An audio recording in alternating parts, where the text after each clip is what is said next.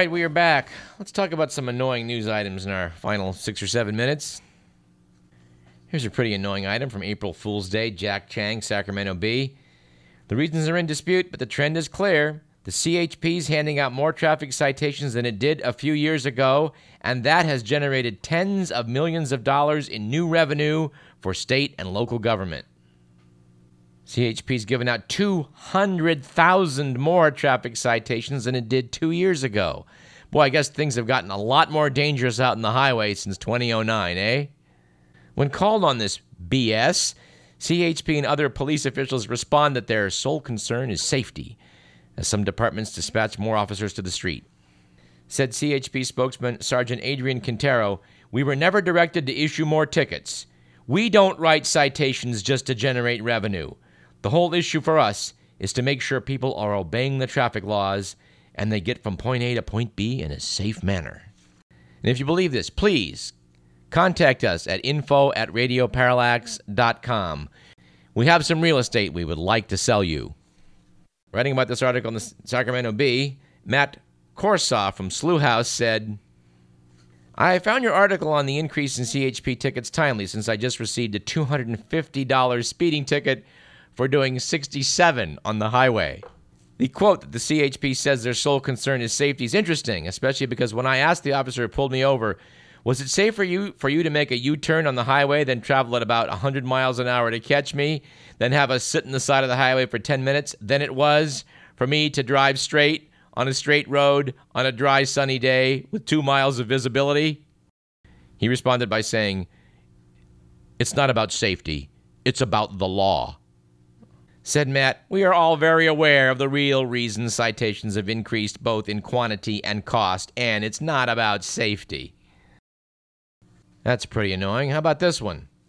Apparently Red Dawn, the 1980s movie about Soviet paratroopers taking over a Colorado town, is now being remade, and no, we don't know why. But apparently in the remake, they're taking a few characters out so as not to offend the government of Communist China.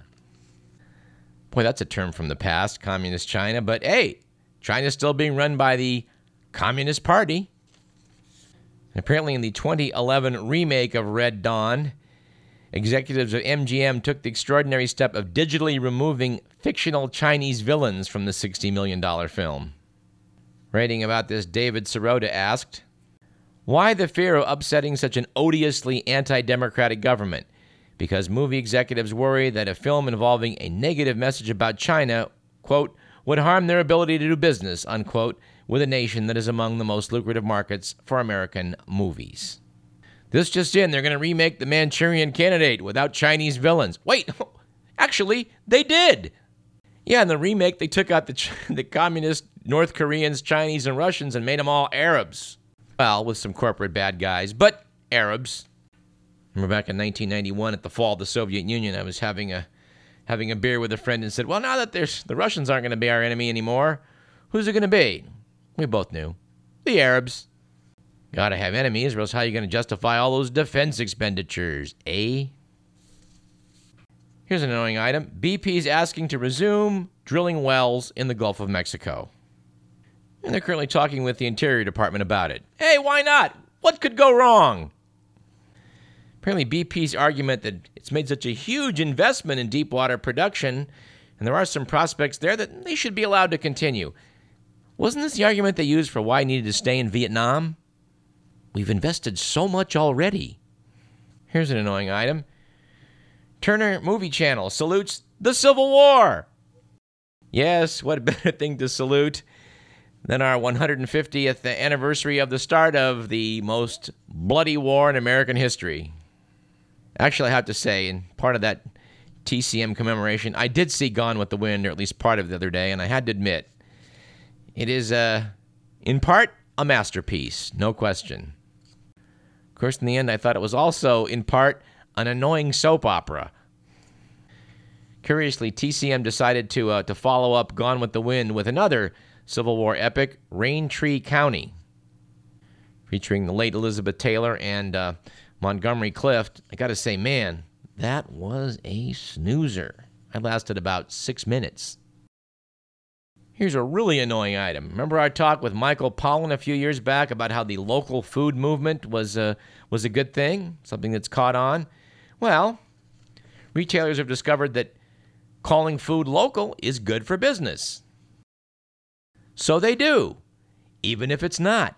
Article in the Sacramento Bee by Mary Clark Jelonic noted that the number 2 official at the Agriculture Department apparently got a real-life lesson in the now loose definition of the term local. She went into her neighborhood grocery store in D.C. and saw a beautiful display of plump strawberries with a sign that said they were local produce. The package, however, said they were grown in California, 3,000 miles away. The article quoted a Maryland farmer as saying he's been frustrated when he realized that a nearby grocery chain was selling peaches and corn from New York and New Jersey as local Maryland produce. This is something I really want to tee off on, but we're running short on time. All right, final item. Still annoying, but at least somewhat amusing. According to thedailybeast.com, an analysis of 20 years of politicians' sex scandals reveals that Republicans have slightly more of them. 34 since 1990 compared to 27 with the Democrats. Republicans have had more scandals that involve prostitutes, underage boys, and politicians who claim to stand for, quote, family values, unquote. The Democrat scandals are more likely to involve female staffers, sexual harassment, and underage girls. And on that note, let's bring this show to a close. You've been listening to Radio Parallax. Our thanks to Mark Hertzgaard, Aflac spokesduck candidate Donald Rose, and doggone it, the editors of Vanity Fair. Anyway, this program was produced by Edward McMillan. You've been listening to Radio Parallax. I'm Douglas Everett. We'll see you next week at the same time. We talk about some local comedy with local comedian Michael O'Connell. We'll see you then.